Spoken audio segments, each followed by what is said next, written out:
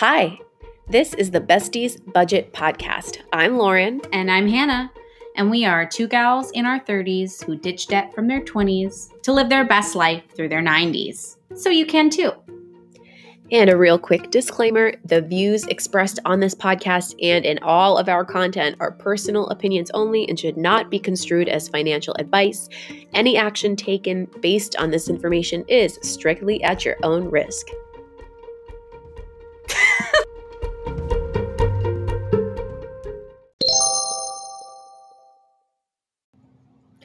Thanks for tuning in to episode 6. Oh my gosh. Oh my goodness. I'm already thinking about cool, fun things we can do for episode 10. So stay tuned. The rest of the ones before 10 are going to be awful, but 10's going to be a gem. There will be fun. Thanks for tuning into episode 6 of the Besties Budget Podcast. We are really excited to be here with you guys today. And this week's theme is an interesting one. Mm-hmm. It is about secret spending.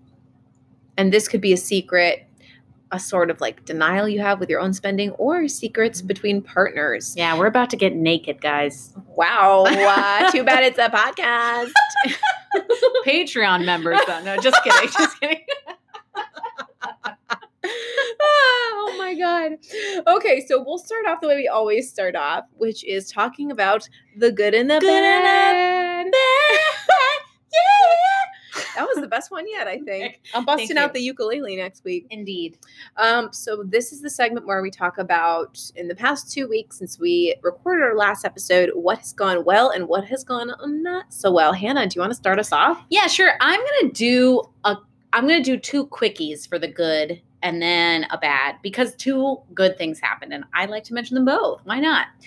The first one is that I hit my savings goal of $1,000. $1,000. Yes, I know. I moved it over to our Ally account. So now we are at a total of, I want to say $4,500. That's awesome. So we are officially halfway to our 3-month savings goal. Amazing. Which is amazing. So that means when we say that, we're talking about a 3-month security account, where if Kyle and I both lost our jobs, or, another pandemic came or whatever, and everything went to hell in a handbasket, then we could still pay our rent, pay our expenses for 3 full months without having anything come in. So I feel really good about that. Right now we could do that for a month and a half, which, to be honest, that feels really good. That makes me feel more secure. And I think, obviously, a lot of stuff can happen in 6 weeks. So anyway, that's really good. So we're going to keep up that trend, $1,000 next month too. The second good thing that happened is actually kind of a sad thing, but Kyle and I's really, really good friend is very, very sick. She just got diagnosed with cancer, and they set up a Caring Bridge sort of, so like GoFundMe? GoFundMe almost, just for her living expenses. And Kyle and I were able to give to that cause, and it was good in 2 ways. Obviously, we're happy to do that, but also we could do it. We were able to do it. And we sort of talked about this last time, Lauren, when the man paid for you at the Chick-fil-A. Mm-hmm. Yeah. In that same way, I always like to think of that's the whole point of this is we want to make money not so that we can sit on it and have more than other people. It's actually so we can help more people and help people, not credit card companies, right. Not debt collectors, but actually people that we know. So that felt really good. I think that's the first time we've ever been able to really do that. And I want to give every month, and I was so happy to give it to her. That's awesome. The bad, a lot of future spending. We were talking about this before the podcast started, but a lot of future spending, which I really like to avoid. And when I say future spending, Kyle and I operate on a cash envelope budget. So that means we take out cash for the week, and that's all we spend. And what you're not supposed to do is say, oh, well, I know I'm going to be making this amount of money next week, so I'm going to go ahead and spend it now, knowing that I'm going to take it Danger from zone. That envelope next week. And I almost never do that, but this has been a weird month. It's just been a weird kind of hard month in terms of my budget. And I really wanted In-N-Out a few days. And I was just like, it's $8. Who cares? And, you could argue it is only $8 and it didn't make or break my budget, but it's a dangerous habit to get into. And we will talk about that more when we talk about secret spending. That said, Hannah, what did you get from In-N-Out? Was it worth it? Was it really good? I hope I'm not throwing you under the bus. No. First of all, In-N-Out is always worth it. I get 2 Flying Dutchmen, which is an off-menu item, but it's that if you get 2 Flying Dutchmen, it's 4 beef patties, 4 slices of cheese, onions, and I get a large Diet Coke as well. It's expensive, but it is delicious. 4 beef patties. And I eat them in my car. Later. Pop it in your freezer. I know. Oh my God. No, I devour it whole cow into my mouth. Oh my God. Hilarious. Okay. I also had a weird couple weeks, and I thought it was very apropos of our theme, on our last podcast, because it was on my mind as I went through these last 2 weeks and really thinking about being demotivated, because in fact I did feel very demotivated these last couple weeks. And it's not like I wanted to go out and spend a bunch of money. I was just, I'll start here. So my good is that I was able to put $1,100 into my savings. Amazing. And I had reached previously already 3 months expenses saved in my savings account. Unfortunately, the company I work for has, been affected by COVID, and they've had to make some reductions. And I wanted to, and my job is safe right now. But that said, I wanted to err on the side of caution and pause debt payments and just really stash enough cash, just put all my extra money in savings right now and continue to save aggressively, because I think that can't hurt, especially now that I don't have any debt payments that I'm being charged interest on. Mm-hmm. So I did manage to save $1,100 in my savings account, which was amazing and felt so awesome. Good. Now my bad is, so I don't want to go into too many crazy personal details, but basically my bank account was overcharged by $2,000 for, something that I should not have been charged for. And I had money in my account, but in this specific account, I don't keep $2,000 laying around. So it did cause my account to go negative, and I've had some overdraft charges. And again, this charge was, a mistake for me to be charged for it, but it's taken a long time to rectify, which is just turning out to be a total headache and really complicated and emotionally stressful. And it's just been making me think about what a roller coaster this stuff can be sometimes, and how, we can do our best to hedge against these kinds of things. And I have a cushion. Luckily, as I talked about, I have plenty of savings and I am able to move some money around, but it's just taking longer than I thought. And it's just stressful. No one wants to be overcharged by $2,000 from something that they're not supposed to pay. Right. So that sucks. So that's been really tough, and it's really demotivated me these last couple of weeks and made me feel like I'm back at square one, even though I'm not. Right. Just that emotion of being back at square one kind of comes back. And I actually think this segues nicely into our next segment.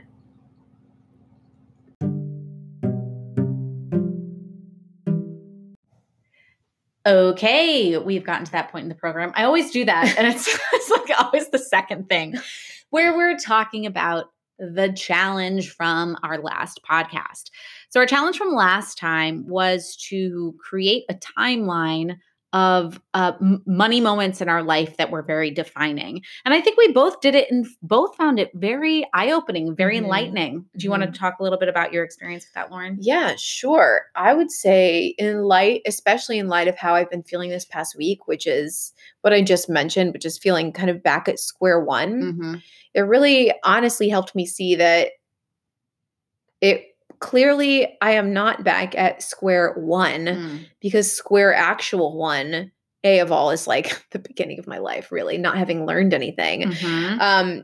But even like circling back to probably like my darkest moment in my relationship with money and my highest level of frustration and those overwhelming feelings of powerlessness. And I've felt pretty powerless this last week, But just looking back, I have learned so much over that time period, and I've equipped myself with so many tools Mm-hmm. because of all those lessons I had to learn, hard lessons, Mm. because of all the knowledge I didn't have and all the stumbling blocks, I tripped over because I didn't have that knowledge. So although it feels like square one right now and I've been frustrated, I honestly have come really far, and I'm like truly in a really like linear way along the path, and have legitimately learned so much, even from 2 or 3 years ago. So I think it was a good meditative exercise Yes, for me to definitely. see, um yeah, really just basically how far I've come. Yeah. I love that you said meditative exercise. That's like exactly how I felt about it. And I actually did it pretty recently, and I'm still meditating on it. Mm. I feel like I looked at it this morning, and I was really blown away by some of the insights that I was making from it. And I'm still not 100% there. I'm still like kind of churning away at it. But one small thing that I'll talk about from it is that I realized that until I got to college, I didn't really recognize that some people had a limitless money and some people had nothing. And I really wasn't on either end of that spectrum. Like I didn't quite know where I was. I mean, we had friends who legitimately had never heard no in their life about anything. I mean, brought cars, weren't paying for college at all, didn't have to have a job, lived off campus. Take your friends out, go to Boylston Street, buy whatever you want, new clothes. Like that wasn't my life. My parents were not like that. But then on the other end of the spectrum, we had friends who worked while going to this conservatory that was incredibly demanding, and were graduating with over $80,000 in student loan debt. And that was also not my situation. So I felt very much like I didn't have an identity when it came to money. And I felt like that literally for the next 10 years of my life. Because then fast forward a few years, and I'm broke all the time, but I'm not in debt. I'm not in debt, but I'm not saving. I'm just kind of in this weird like money limbo. I don't really know what my identity is in money. And then when I went into network marketing, it was like everybody who was around me was trying to get rich. I have to get rich. I have to make all this money. I have to make all this money. And they were so money motivated. And I wasn't. And I was like, what's wrong with me? I don't want to be broke. But I don't care anything about being a millionaire just for the sake of making all this money. That doesn't motivate me. And actually people who make a ton of money and just blow it, that makes me feel uncomfortable and angry and brings up all of these feelings of waste within me. But I also don't want to be like a monk and give away all my stuff. So I was like, I don't know. You don't, Hannah? Right, exactly. I was like, who am I when it comes to money? And it wasn't until I realized I'm not money motivated. I'm security motivated. I want to feel secure. I want to give back. I want to be in a place where I actually don't ever think about money. That's my dream. My dream is that I never have to think about money because I have enough. I'm very comfortable. I'm happy with where I am, and I'm able to give, and I'm able to support the people and the charities and everything that I want to. And I have a job that I love. And so I have this job that I love, so I don't have to worry about money. And I'm just starting to really come to terms with that identity within me, which is, different than what I always thought it was. And so I don't know, I'm still meditating on that, but it was just so interesting to see how that really began at such a young age, like all the way back in college, not feeling like I had an identity when it came to money, and that actually making it more difficult when it came to the future of my money, because I didn't know quite what I wanted to be. And I think that you do have an identity when it comes to your money. This is interesting because I am actually currently, a little plug here, I'm still working on an ebook for Besties Budget that is I've been thinking about that as I've been paying off my debt. I think, well, who am I moving forward? Who am I out of debt? Like I carried around debt since 2013, right? 7 years. Like I it's almost scary to think about who, like you said, who I am moving forward, because like when I have the option, what am I going to do with my money? Right. So I'm still working on this ebook, folks, but it is, if you've struggled with this, like obviously Hannah has, and I have as well. I'll let you know when it's available, because I'm still in process, because I'm still working through it myself, but it really is about how to help yourself self-define in terms of what your plans are going to look like moving forward, because everyone's priorities are a little different, and it's hard to gauge what they are if you don't really know yourself that well. And that is hard to know when you are, kind of a slave to your debtors, because that's going to be your priority. It's defaulted for you. So when you have options, I guess that's really what my ebook's going to be about. So a little plug there. And if you guys participated in this last week's challenge and you have your money timeline, I think we have a couple from other Instagrammers, so we'll go ahead and repost those, because this was a really fun and enlightening challenge. And it's not too late. I think the timeline is still posted, right? And I put it in the tools section. Fantastic. So you can go back and do this exercise. It's really nice, and we highly recommend. Okay, now we'll go ahead and dive into our main topic for this week, which is secret spending. So we're going to come at this, actually, each of us from a different angle here. I'll come at this from the angle of someone who is single, and Hannah's going to talk about what this means in the context of a partnership. So Hannah, what does secret spending mean to you in a partnership? Secret spending to me in a partnership means that you are making unilateral decisions about what you do with either money that you bring in, your income, or even dual income. So unilaterally making a decision on income coming into your account, and perhaps not sharing with your partner what you have spent the money on. So it kind of becomes mystery spending as well. So for me, secret spending as a single person really has to do with denial and almost like hiding things from your budget. Right. So like misfiling things kind of, on purpose, or saying, oh, well, this doesn't really count. I'm going to pretend that it didn't happen. And then things just start to get out of hand, and you're really sort of denying your own actual needs. Right. And like I said, your budget can get out of hand pretty quickly, and you either wonder where your money went, or, things are misfiled, and really you're just getting disorganized and not being honest with yourself about, what you need. Right. So you don't have to get into details, but have you ever like had a moment where you had some secret spending on either side of your relationship, and it, didn't go well, or it led to bad things? Well, yeah. So I was going to just start the segment by saying this is what has worked for my partner and me. I a lot of different financial gurus or people in your life will tell you different advice. And so I'll just put that out there. Everybody's relationship is different. But I'll speak from a person who is who's married. I think that makes a difference. And B, came into our relationship with neither of us having a lot. So understand that it's coming from that perspective. We were young when we got together. We were pretty young when we got married. So it's not like either of us were millionaires coming in or had a lot of our own income.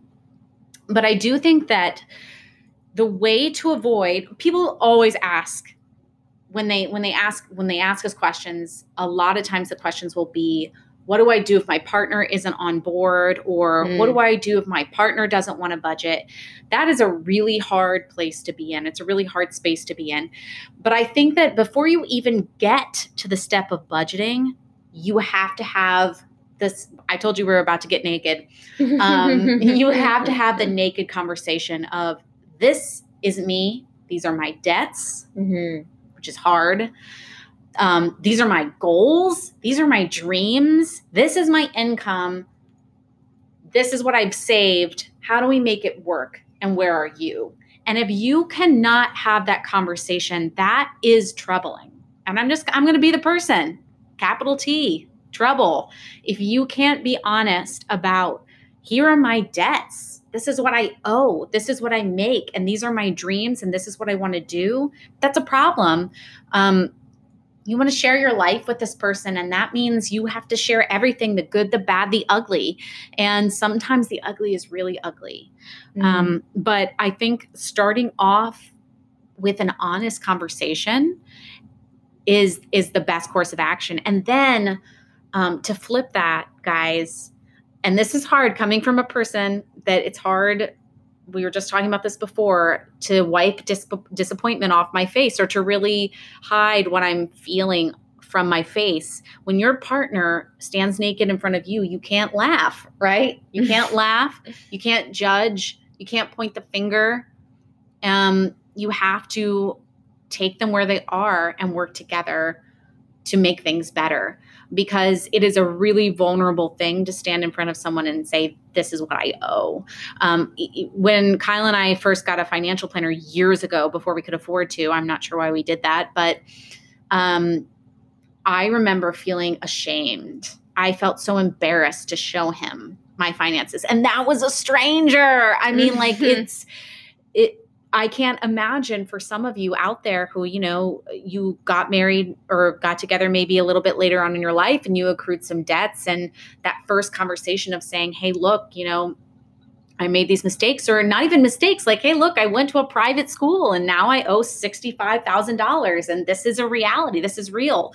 You need to have that conversation, because that will lead, if you start off in secrecy, you'll never get out of it. That will lead to secret spending, because secret spending can also be secret spending on debt. If you're paying money towards something that your partner doesn't know, that is secret spending. Do you feel like, so what I'm hearing is secrecy because of shame, perhaps? Like, can you talk about how you feel like that relates to shame when it comes to being vulnerable to your partner? Well, absolutely. I mean, I think we can talk about how at the root of all vulnerability is shame. I mean, I think that is a huge, huge part of it. And I think that, you'll probably talk about this when you talk about single secret spending, but a lot of it has to do with shame. I can't believe I spent this money on this, or I can't believe I'm so stupid, or I made these decisions, or I'm never going to get out of this debt, this hole. I don't want people to know. And Dave Ramsey talks about it all the time, keeping up with the Ramseys or keeping up with the Joneses, but like, it's not real. It's all fake. And I think that being vulnerable with your partner, when you're able to have those conversations, you can have them in other aspects, other places in your life. It is amazing how freeing it is when you start to be honest with the people who matter most to you. And it's not easy. It's very hard. I don't want to stand here and say that it's not hard. It is really, really hard.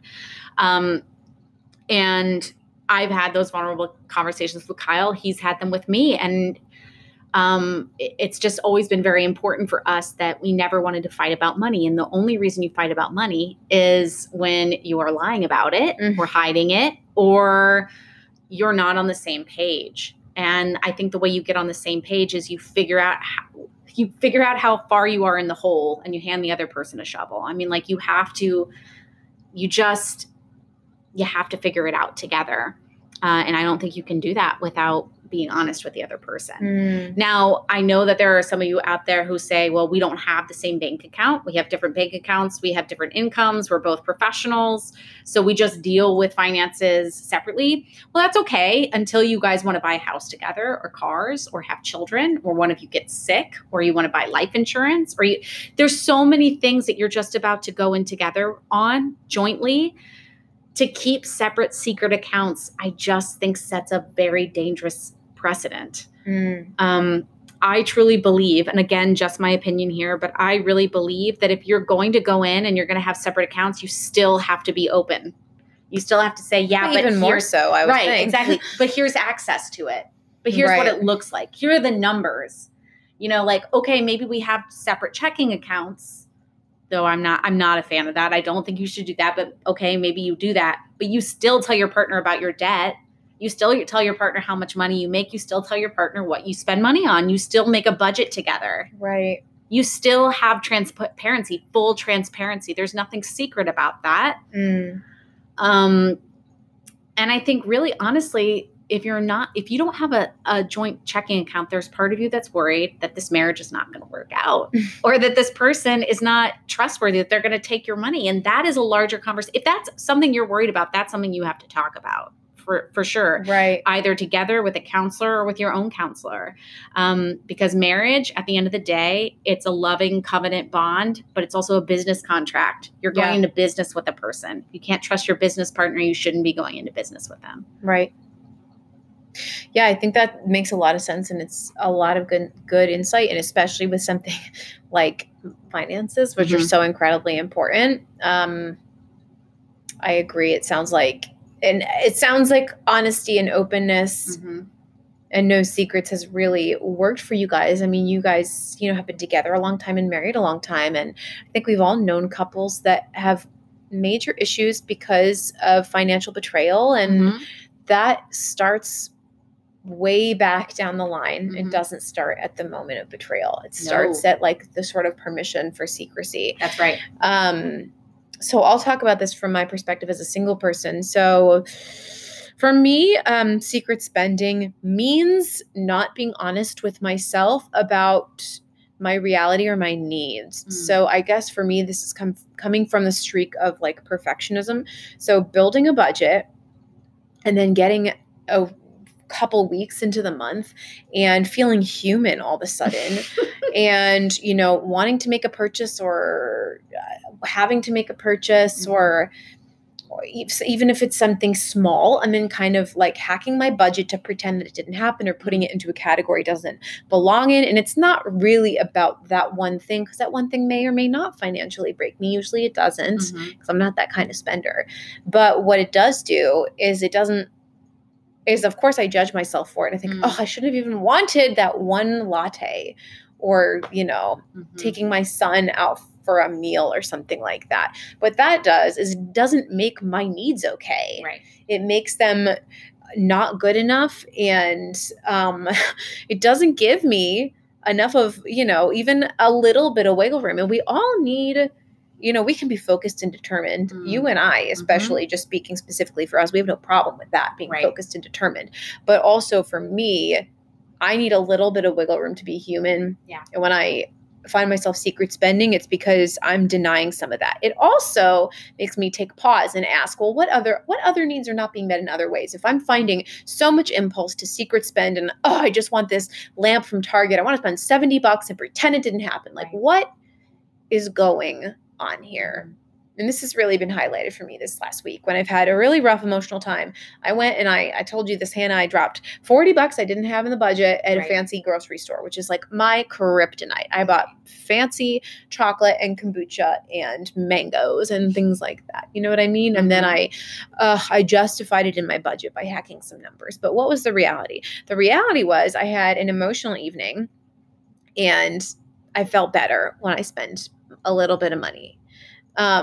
So then I have to have another conversation with myself. Okay, like what is this about? This is about emotions, obviously. So either in the future, that's okay to spend $40 and I can build it into the budget, knowing that it's okay to have an emotional night and want to buy some chocolate, or I come up with other strategies in the future. But either way, I don't deny that there's something behind the secret spending, like when I'm secret from myself. Right. And that, we just need to create other expectations moving forward. And that is okay. And I love that kind of that name it and claim it attitude. I'm going to spend this $40 tonight. That's what I'm doing. Yeah. Like saying it out loud. I think that, like some people get kind of embarrassed about that sort of thing, but it's so important. It's like, I am going to spend $10 right now. Yeah. I'm going to do it. I'm going to spend it. I just want everyone to know it's happening. And, but you're right. Like denying yourself is a huge way to enter secret spending, because it's like kind of like when people feel like, if they don't write it down, then it didn't happen. Yes. Right. I remember used to think that when I was like 13 or 14, like I used to keep a diary and I was like, well, if I don't write it in my diary, it never actually happened. Oh my God. Posterity will never know. I know exactly. But it's so true. It's so true. It's so easy to do that, to get into that mind space of like, well, if I don't talk about it, or if I throw the receipt away. Yeah. throw away the Whatever. wrappers, whatever, it never happened. Yeah, exactly. But I think in being single and in a partnership, it might be painful to admit reality or any kind of other needs, but it can only lead to better things. Yes, deeper and more intimacy, for peace sure. ultimately. Yes, Exactly. yes.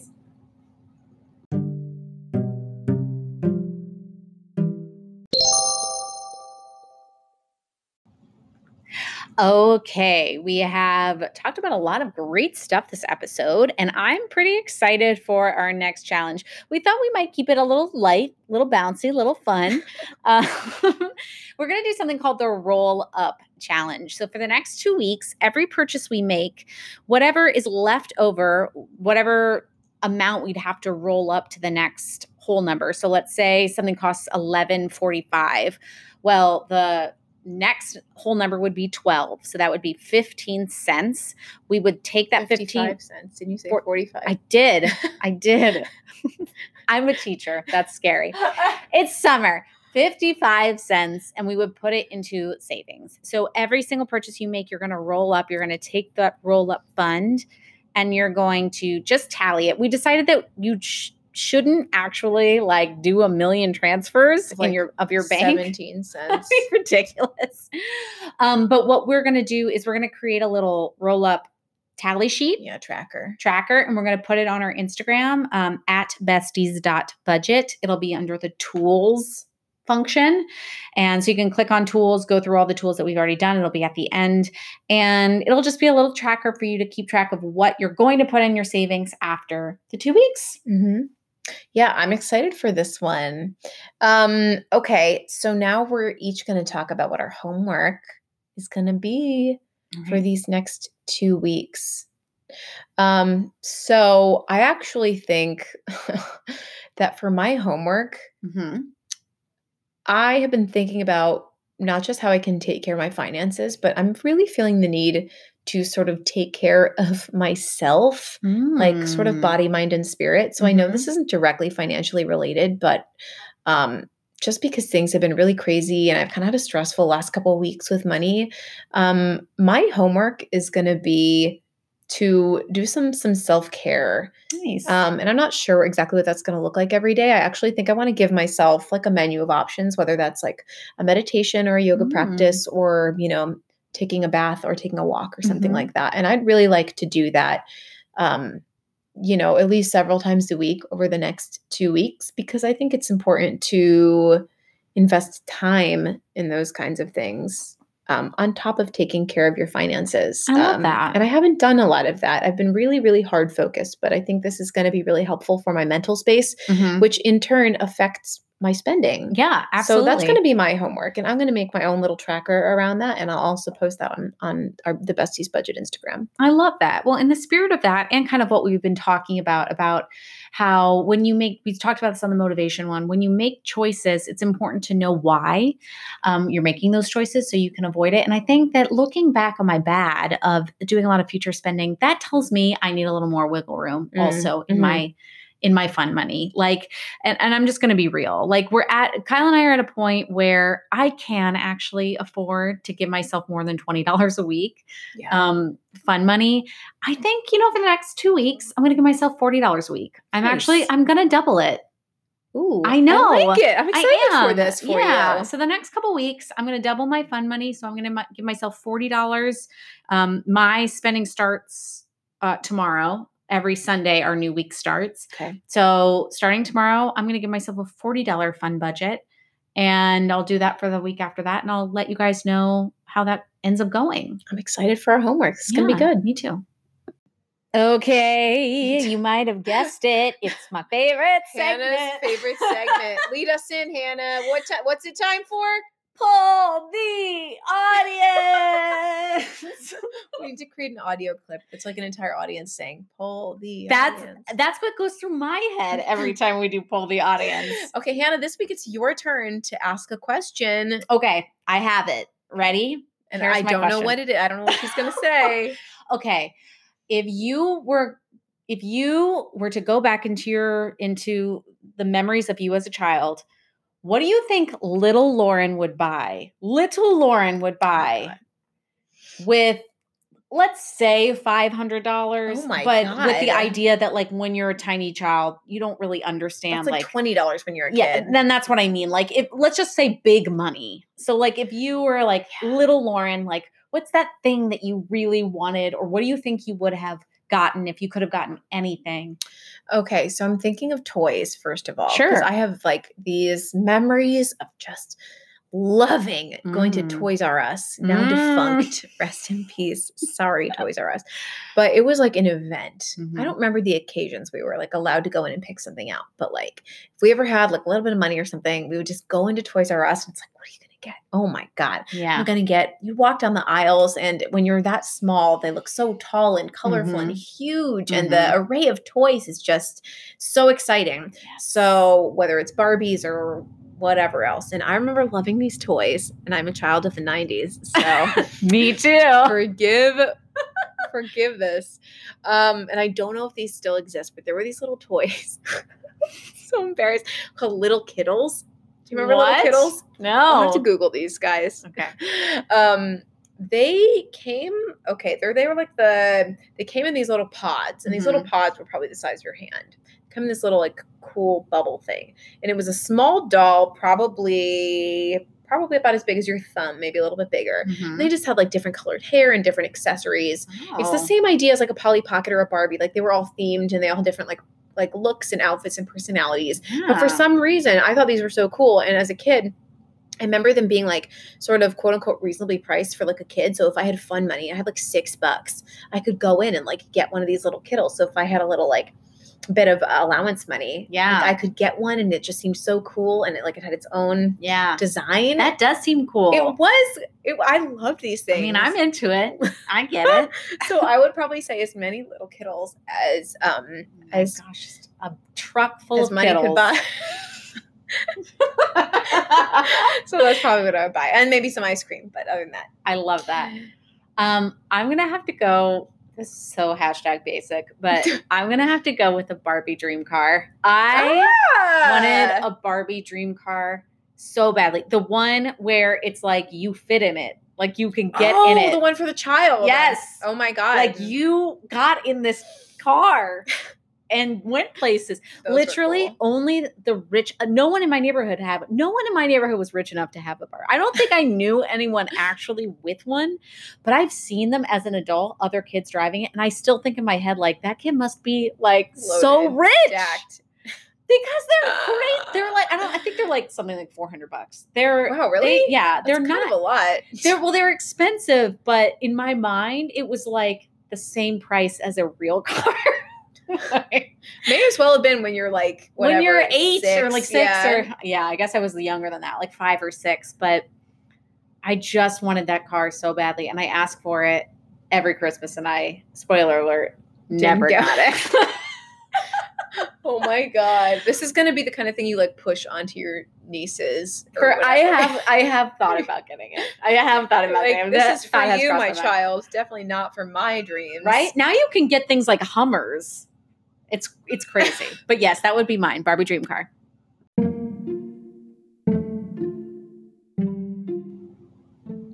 That wraps up this episode of the Besties Budget Podcast. Thank you so much for hanging out with us. One more time, I want to remind you that if you want to access our roll-up challenge tracker for the next 2 weeks, as well as some other tools and resources, go ahead and follow us at besties.budget on Instagram, at besties.budget. So you can find our trackers there and follow along the journey. And we would love to hear from you guys. Yeah, stop by and say hi. Thanks, guys. Bye.